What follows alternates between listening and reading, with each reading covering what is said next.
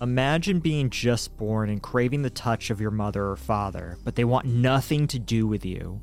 Then all of a sudden you're placed in the loving home of a new mother who cares for you and treats you like her own. You have some momentary peace, but soon that peace is stripped away and you're placed back into the home of your real parents who resent and mistreat you.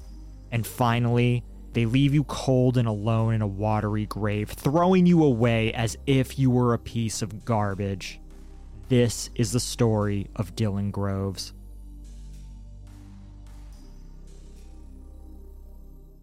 Dylan James Groves was born on January 10, 2019, at the Southern Ohio Medical Center to parents Daniel and Jessica Groves. When Daniel and Jessica arrived at the hospital in the early morning hours, the nurses in the maternity ward noticed something just wasn't quite right. It was obvious that Jessica was pregnant and in active labor, but other than saying it's coming, she refused to answer any questions that the medical staff posed. Eventually, she provided her name, but that was it. She wouldn't divulge how far along she was, if she had received prenatal care, or anything that would allow the nurses to better help her. Initially, staff thought that Jessica was high on drugs and sought to see what substances were in her system. To offer reassurance, they told her that they were only asking these questions so they could better care for the baby and to prepare her for labor. But the expectant mother remained flat, disconnected, and uncooperative.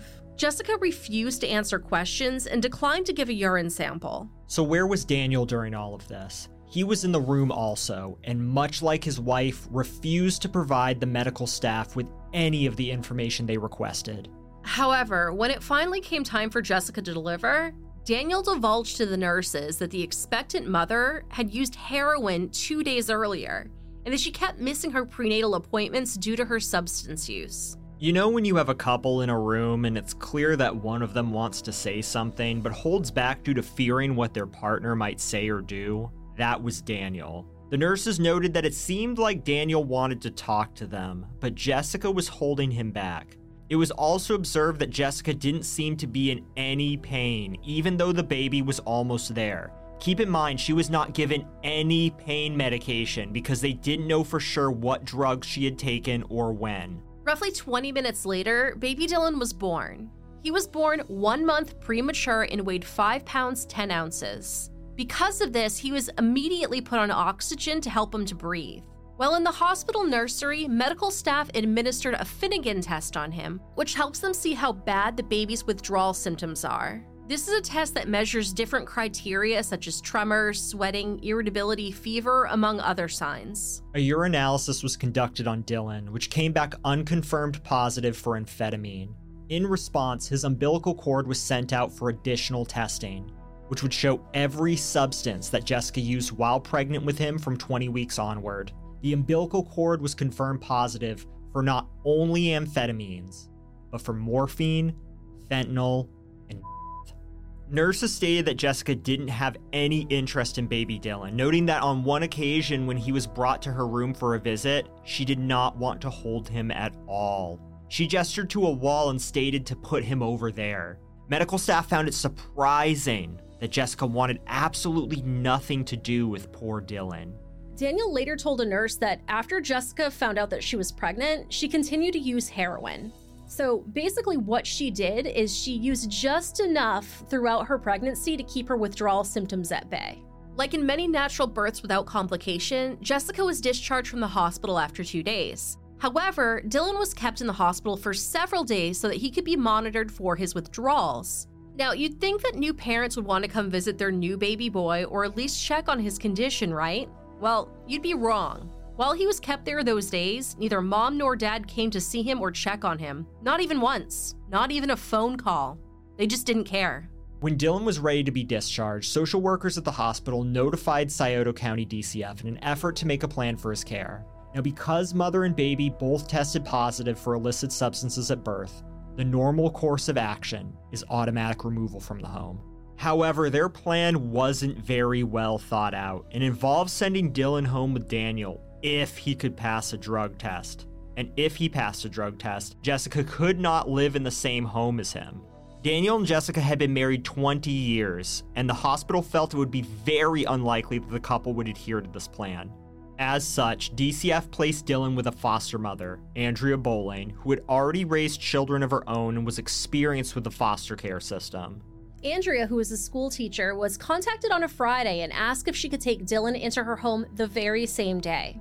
Now, her school was very accommodating, and they allowed her to take the needed time off to adjust and care for the little boy, and her friends and colleagues came through with baby supplies such as a crib, diapers, blankets, and clothes, literally anything that you would need to care for a newborn. Andrea also had to take a class offered by the hospital to teach her how to take care of a newborn suffering with withdrawal symptoms. The foster mother described Dylan as a sweet baby that she instantly fell in love with. While going through withdrawals, he would randomly break out in sweats, shake uncontrollably, and wanted to be held all of the time. But Andrea didn't mind. She was a good mother and she held him all day long. During a visit with Dylan's parents in DCF, Andrea noticed that Jessica seemed to be high on some sort of substance. At the conclusion of the visit, in which she allowed the parents to have time with their baby, she let DCF know of her suspicions. At the same time, DCF with the state of Ohio went to court to obtain custody of Dylan and the supervisory custody of the couple's 14-year-old son, Daniel Jr. However, they decided to go with the option of family reunification. In order to do so, Daniel needed to sign a form stating that Jessica would not be staying in the house. Because, and as you'll remember from our Adrian Jones episode, terrible parents making promises in writing works out so well. Additionally, Jessica needed to complete a drug and alcohol assessment, submit to weekly contact and drug treatment, remain outside the home unless supervised, and submit to supervised visits. Sadly, Andrea got the call that she didn't want to get. Dylan was being placed in the custody of his father. She advised DCF that this wasn't a good idea, that Daniel and Jessica needed more time to get their lives together in order to be stable parents. No one listened to her. On January 25th, a meeting was held at the Scioto County DCF offices, which included Andrea, Daniel, Jessica, and DCF caseworker Patricia Kraft. At the meeting, Daniel advised that he'd been given a 6-month leave at his job at Rural King, which for those unaware is a retail farm and home store similar to Tractor Supply Company. DCF again advised both parents that they had to complete drug and alcohol assessments, participate in therapy, and comply with court orders. At the end of the meeting, Andrea advised DCF caseworker Patricia Kraft that she thought Daniel was loopy and on substances. Patricia explained that because Daniel had no prior violent criminal history, nor any prior DCF involvement, and provided that he could pass another drug screen, they'd be returning Dylan to them. And oddly, Daniel did pass, but no one actually observed him being screened, so I'll let you draw your own conclusions there. Keep this piece of information in mind, as it will be relevant later in the story. And so, on January 28th, just 13 days after being placed in foster care, and at only 18 days old, Dylan was reunited with his unfit parents. Defeated, Andrea gave them Dylan's diapers, supplies, and a letter with her contact information, urging them to call her for help at any time. She also made one last call to DCF about her suspicions that Daniel was again high. One of the programs offered to new parents is called Help Me Grow. This was offered to the Groves, but they conveniently made themselves unavailable anytime a caseworker would call them regarding enrollment. Caseworker Patricia Kraft saw Dylan for her first in-home visit on February 4th, noting that he was quiet and had no injuries. Jessica was holding him, and Patricia reminded the mother to continue with her outpatient rehab. Now, Patricia had trouble getting in touch with the Groves, a problem that would become typical. During an in-home visit on February 25th, once again, Patricia stated that the baby seemed clean, quiet, displayed no visible injuries, and according to the parents, weighed 8 pounds, 9 ounces. However, Patricia didn't actually weigh Dylan, nor did she hold him, nor did she remove his clothing to check for injuries. This is actually a requirement because Scioto County DCF had legal guardianship of Dylan. Daniel alleged that Jessica was there during the day in order to bond with Dylan. Now, hold on a minute. If you recall, a part of a signed written agreement that allowed Dylan back in the home required that Jessica remain outside the home unless she was supervised by DCF. So within a month, the Groves were already in violation. In reality, Jessica wasn't just visiting during the day. She was living there full time. At this point in our story, we've reached the part where the parents start dodging social services. The Groves March visit was canceled after Daniel called Patricia Kraft and stated that he was in Canton, Ohio visiting his ill father, and then he needed to reschedule. At the time of the next visit, no one was home. When Patricia got back to her offices, she found a voicemail on her phone that alleged that Daniel was still in Canton. On March 27th, juvenile courts ruled that the kids had been harmed and were neglected. As such, custody of Dylan should stay with the Scioto County DCF. However, he was physically allowed to stay in the custody of his father. On March 28th, their caseworker Patricia visited the home, and once again, Jessica held Dylan the whole time. Patricia wrote that the baby was healthy and injury-free. However, she did not complete any of her due diligence, such as weighing baby Dylan or checking his body for bruises or other injuries. On April 3rd, the Groves contacted Patricia by text stating that they were yet again in Canton and that their car had broken down. As such, they were absent from juvenile court and missed their monthly in-home visit. Jessica and Daniel continued their pattern of dodging social services. On April 17th, Patricia was unable to make contact with the family to let them know that the guardian ad litem for Dylan wanted to come to the home. Now, a guardian ad litem is a person, usually a lawyer or mental health professional, appointed by the court to gather information and prepare recommendations concerning minors involved in CPS-related cases. The guardian ad litem's job is to help the court determine what is in the best interest of the minor. Daniel had texted Patricia from no less than 4 different numbers, and Patricia and the guardian ad litem tried all of them and received no response. In addition, Patricia Kraft learned that Jessica wasn't attending her individual or group therapy, which also put her in violation of the written agreement involving Dylan's custody. Between April 19th and the 24th, Patricia tried to reach Daniel in order to see Dylan multiple times. She even went as far to make contact with Daniel Jr., their teenage son, at his school. He stated that Dylan was okay, but when questioned about his ailing grandfather in Canton, he said, "Who's that?" On April 24th, DCF removed Daniel Jr. from his school and took custody of him. Their plan had worked because they were finally able to make contact with his father, Daniel Sr., who sent Patricia an angry text message. He was very upset when his son didn't get off the bus, and even more upset when the school informed him that he was placed in the custody of social services. Enraged, Daniel said social services was going to put his elder son through hell, and that he had nothing to do with the situation involving baby Dylan. Patricia informed Daniel that he needed to bring the baby and all of his personal items to social services. Daniel agreed to that, and he said he would the following day. However, he did not. The caseworker kept getting excuses from Daniel as to why he couldn't meet her, and the question still remained on everybody's minds that nobody could answer. Where was baby Dylan? On April 30th, Patricia Kraft filed a missing persons report with regards to Dylan Groves. She made 6 more visits to the home between April 30th and June 7th. Patricia stated that sometimes all the vehicles were there and she could tell that someone was home and they refused to answer the door. In addition to Patricia's attempts at in-home visits, the Scioto County Sheriff's Office also attempted to make contact with the family to no avail, including an incident on May 20th when the couple bolted on a 4-wheeler. Daniel and Jessica Groves were arrested on June 10th, but they didn't go quietly. With their trailer home surrounded by police and SWAT units, sheriff deputies armed with 2 arrest warrants tried to make contact them via a loudspeaker. Now, try to visualize this scene.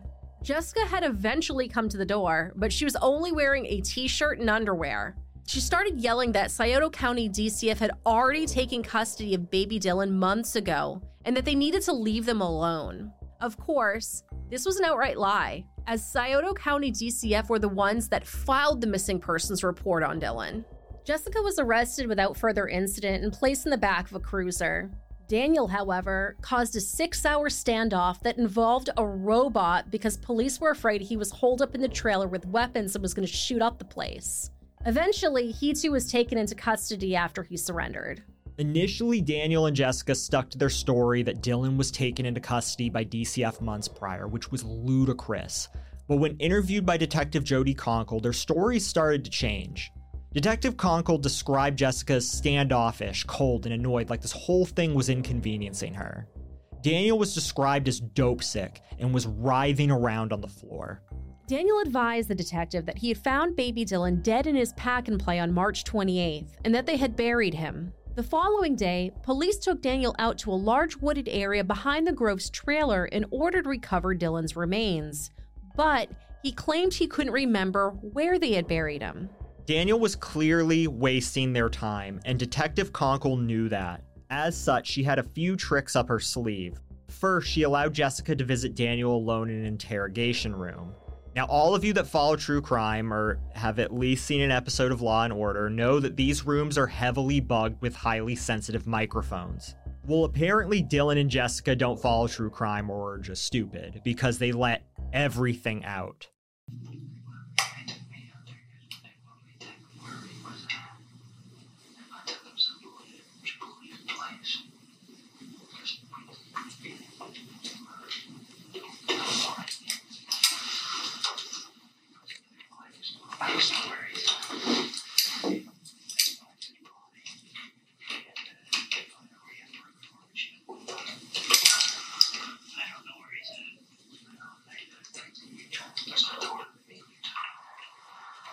After the couple let the cat out of the bag, all on tape, Jessica was taken back to her cell and Detective Conkle met one-on-one with Daniel. She told him that she was done with his lies and wasting their time, that he needed to come clean, and that baby Dylan needed to be put to rest properly. Finally, Daniel decided to do the right thing for once, and he told Detective Conkle where authorities could recover his newborn son. Dylan Grove's makeshift grave was located at the bottom of a 30-foot deep well.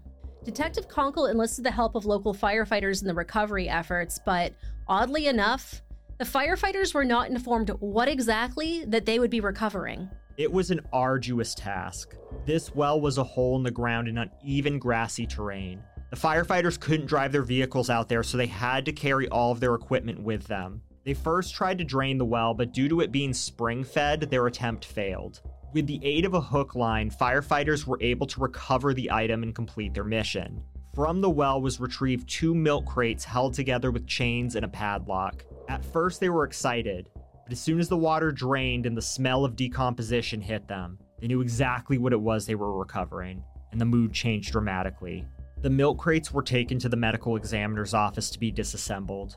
Once the 8 metal wires, ropes, chain, 3 padlocks, and 12 zip ties were removed, the 2 milk crates came apart, revealing baby Dylan's remains. He had been wrapped in multiple layers of plastic and had been weighed down with a makeshift anchor made of iron and 18 large rocks. Dylan's remains were examined by medical examiner Dr. Brown, who noted the following inflicted injuries: 2 skull fractures that did not occur at the same time, 2 bruises on the right side of his chest and left leg, a laceration on his left arm, fractures of the left humerus, radius, and ulna, and old healing fractures on ribs 6 and 7. These also did not occur at the same time. Dr. Brown testified that Dylan's cause of death was homicidal violence of undetermined etiology, but the specific cause of death could not be determined due to the state of his body. Dylan was 4 pounds, 8 ounces when he was discovered. The doctor believed that the fracture showed at least 3 different traumas. Toxicology reports detected amphetamine and amphetamines in Dylan's liver. During their trial, a lot of failings came to light, to say the least. Patricia Kraft admitted that she did not issue an Amber Alert because a supervisor believed that if an Amber Alert were to go out, it, quote, would give a bad reputation for the agency because we lost a child, end quote. Daniel and Jessica's 15-year-old son, Daniel Jr., testified that he found out about his mother's pregnancy somewhere around November 2018. Shortly after he was allowed to come home, the teenager observed bruises and swelling on baby Dylan's head. When he asked his parents what had happened, they claimed a dream catcher fell on Dylan and it got stuck on his arm, allegedly, and a tiny stone decoration from the dream catcher hit him on the head, therefore bruising him. The prosecution didn't buy this story, considering the injuries and bruising to Dylan's body were much more than what a dream catcher could cause. Daniel Jr. also testified that every couple of months he provided his urine to his father both before and after Dylan's birth. Daniel Sr. was already on probation for a misdemeanor theft charge at a Kroger grocery store and was subjected to random drug screenings even before DCF got involved. Remember the tests he passed previously in order to bring Dylan back home? This was only possible because he forced his son to help him pass those tests. Pediatrician Dr. Muhammad Ali testified that he first observed Dylan at the hospital soon after his birth, and then a few times in his office. Dr. Ali testified that Dylan stayed at the hospital longer than normal due to drug withdrawal symptoms. On January 16th, Dr. Ali observed Dylan in his office for a newborn wellness check, and Dylan's foster mother stated that he sneezed, perspired excessively, and had tremors, but otherwise he appeared to be well. Dr. Ali learned about an abnormal newborn 17-hydroxyprogesterone screening that indicated elevated risk for congenital adrenal hyperplasia, a serious condition affecting the adrenal glands which can be fatal without treatment. But Dylan's care was transferred to a different pediatric practice, and miscommunication occurred about whether the screening had been repeated. Dr. Ali also testified that, although he did not know whether the screening had been repeated, this abnormality would not cause bone fractures, bruising, or swelling of the head. ChristCare Pediatrics pediatrician Dr. Gregory Hudson testified that he first observed Dylan on February 7th. Dr. Hudson discussed the abnormal 17-hydroxyprogesterone screening and ordered additional lab work to recheck the abnormal panel. As instructed, the Groves returned to Dr. Hudson's office on February 21st when Dr. Hudson learned that the Groves had completed all but this one lab test, so he ordered another one. Although Dylan exhibited no injuries at his February 21st office visit, he did weigh on the low end of normal. Consequently, Dr. Hudson scheduled a March 7th return visit. The Groves, however, did not return with Dylan. Dr. Hudson further explained that, due to the testing mix-up, his office sent 2 letters to the Groves to indicate the importance of another test and threatened that, if they did not repeat the screening, they would involve social services. In addition to the letters, his office called the home, but like everything else, they received no response. Dr. Hudson further testified that in his 30 years of experience, he had never observed a 2 to 3 month-old baby fracture his own skull, ribs, arms, or legs. Mahajan Therapeutics therapist Jessica Bird testified that the Scioto County DCF referred Jessica to their facility for assessment and treatment. Jessica completed her drug and mental health assessments on January 18th, attended an individual therapy session on February 8th, and submitted to several supervised drug screens. However, after February 8th, Jessica became very inconsistent and eventually just totally stopped coming. Bird also contacted DCF regarding Jessica's non-compliance on February 14th, 15th, 22nd, 27th, March 1st, and April 2nd. Apparently, Jessica attended a one-group counseling session on March 26, but was described as defensive, edgy, and angry. Bird also suspected that Jessica was under the influence of drugs or alcohol at her March 26 session. At this juncture in the trial, the state rested their case. And in an odd turn of events, both Jessica and Daniel Groves decided to take the stand in their own defense. And they were both woefully unprepared by their lawyers. First up was Jessica, who tried to save her husband. You and you alone were the one that caused the death of the baby Dylan. Yes, I was. There was nothing that Daniel did that caused his death, correct? Correct. There was nothing that he did that hid your actions other than helping you to assist him or assist you in hiding the baby after he had passed away, correct? Correct. Cross-examination was led by attorney Julie Cook Hutchinson, and Jessica was completely steamrolled. Attorney Hutchinson started by asking her to explain to the jury how she killed her baby. Jessica said it was an accident, and kept claiming that she didn't remember what happened, which led to an all-out screaming match between the two. Why didn't you tell your sister Stacy Hall what the truth was? You told her this had nothing to do with drugs. I swear. Nothing, Stacy. I would tell you. Me and Stacy did not grow up together. Me and Stacy has not had a lot of communication over my 40 years. Ma'am, why didn't you tell Stacy the truth? That's the question. Why would I? Why wouldn't you? I've never had any family support over my 40 years. Ma'am, why didn't you tell Stacy the truth? Why would I? Don't ask me questions. Me and her's not that close. She is a half-sister that we have never had that close relationship. So you lied to her? Yes, I did. And you lied to your son? Yes, I did. And you lied to Detective Conkle? Yes, I did. But you want this jury to believe you just don't remember and you're not lying to them. Daniel Groves took the stand and claimed ignorance. He tried to say that he found out on the car ride to the hospital that Jessica had been doing drugs during her pregnancy and hadn't been using drugs after the baby came home. He also claimed that he had no idea that she was injuring the baby. He said he only helped cover up baby Dylan's death. He also claimed that he only started doing drugs after Dylan died, and that he was often intimidated by his wife, allegedly. So what happened after you discovered Dylan had passed away?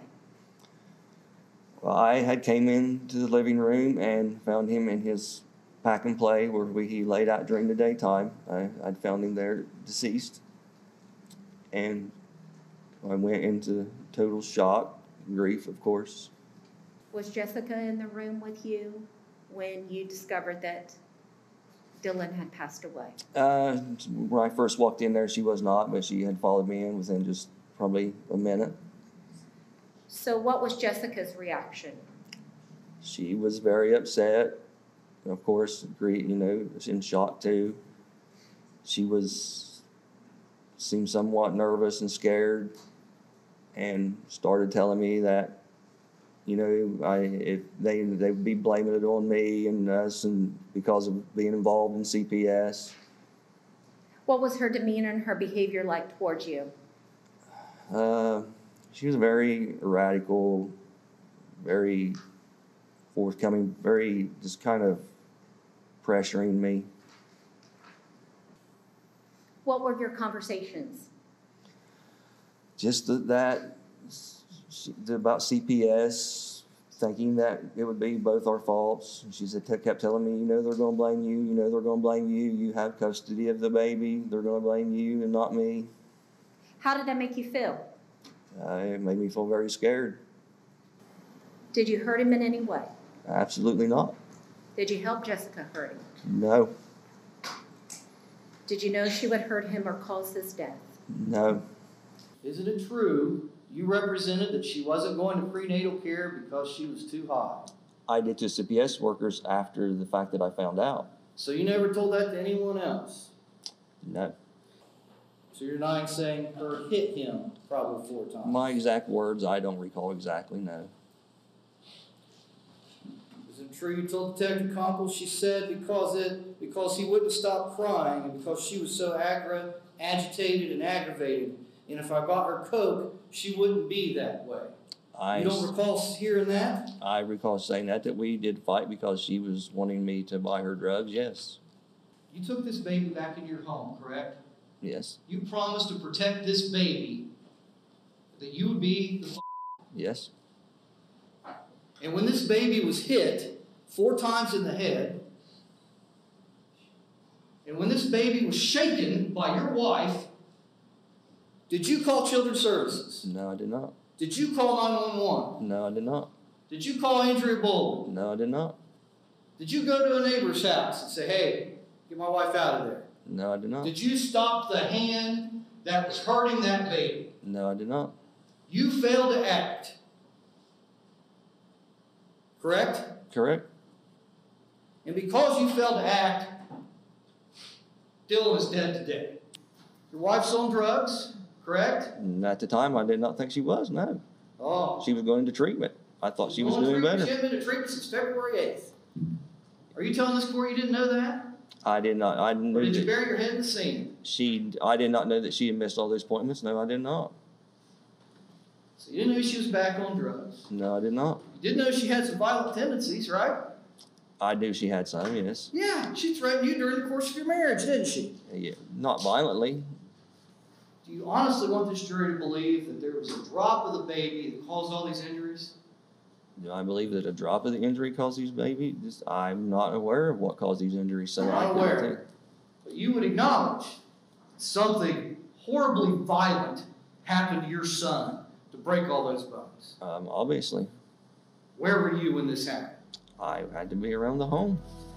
Daniel and Jessica Groves were charged with aggravated homicide, kidnapping due to Dylan being in the custody of DCF, endangerment of a minor, tampering with evidence, interference of custody, gross abuse of a corpse, and 4 counts of felonious assault. The jury deliberated for a little over 2 hours. Jessica was found guilty on all counts. Daniel was found guilty on all but aggravated homicide. Jessica was sentenced to life in prison without the possibility of parole. Daniel was sentenced to 15 to life for the homicide charge, as well as consecutive sentences that amounted to 47 years to life on all of the other charges. They were convicted on what would have been baby Dylan's first birthday. Dylan's case brought national attention to Ohio's opioid epidemic and the state's family reunification process. Laura Fuller stepped down as the director of the Scioto County DCF after an investigation determined the agency mishandled Dylan's case. This is the first time we've ever covered a case where the director of child services has stepped down in response to their failings.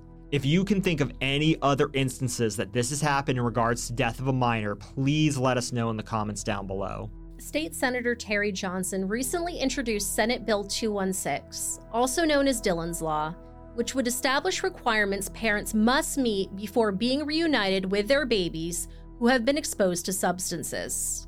Under the bill, parents of substance-exposed babies must complete a course on caring for a newborn experiencing drug or alcohol withdrawal, complete an inpatient rehabilitation program, and undergo and be approved through a home study before being reunified with their baby. Upon reunification, parents would also have to complete several requirements, including a visit from a caseworker once a month for 3 months, regular monthly examinations by a healthcare professional, and regular alcohol and drug testing. The bill unfortunately has considerable pushback, with detractors saying that the bill would be too expensive to enact.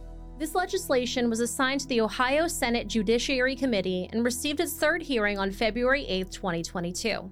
Now, if passed, this legislation has a real chance at helping kids in need like baby Dylan. We'll be keeping an eye out for updates as they come along. Dylan didn't have to die like this. He could still be alive today in the loving care of Andrea Bowling. Andrea provided all of her contact information to the Groves and gave them every opportunity to ask for help. They had an out. If they couldn't take care of baby Dylan, Andrea would have taken him back in a heartbeat, or at the very least provided respite care. Why they never took that out, we'll probably never know. And it's not just the choices of Dylan's parents that need to be called out. There were people actively advocating for Dylan to get him out of Jessica and Daniel's clutches, but social services did nothing, and their caseworker Patricia Kraft failed to take the necessary steps to ensure that Dylan was safe. If these reports were taken seriously, if a DCF caseworker actually performed her duties as she was instructed, baby Dylan would still be alive today.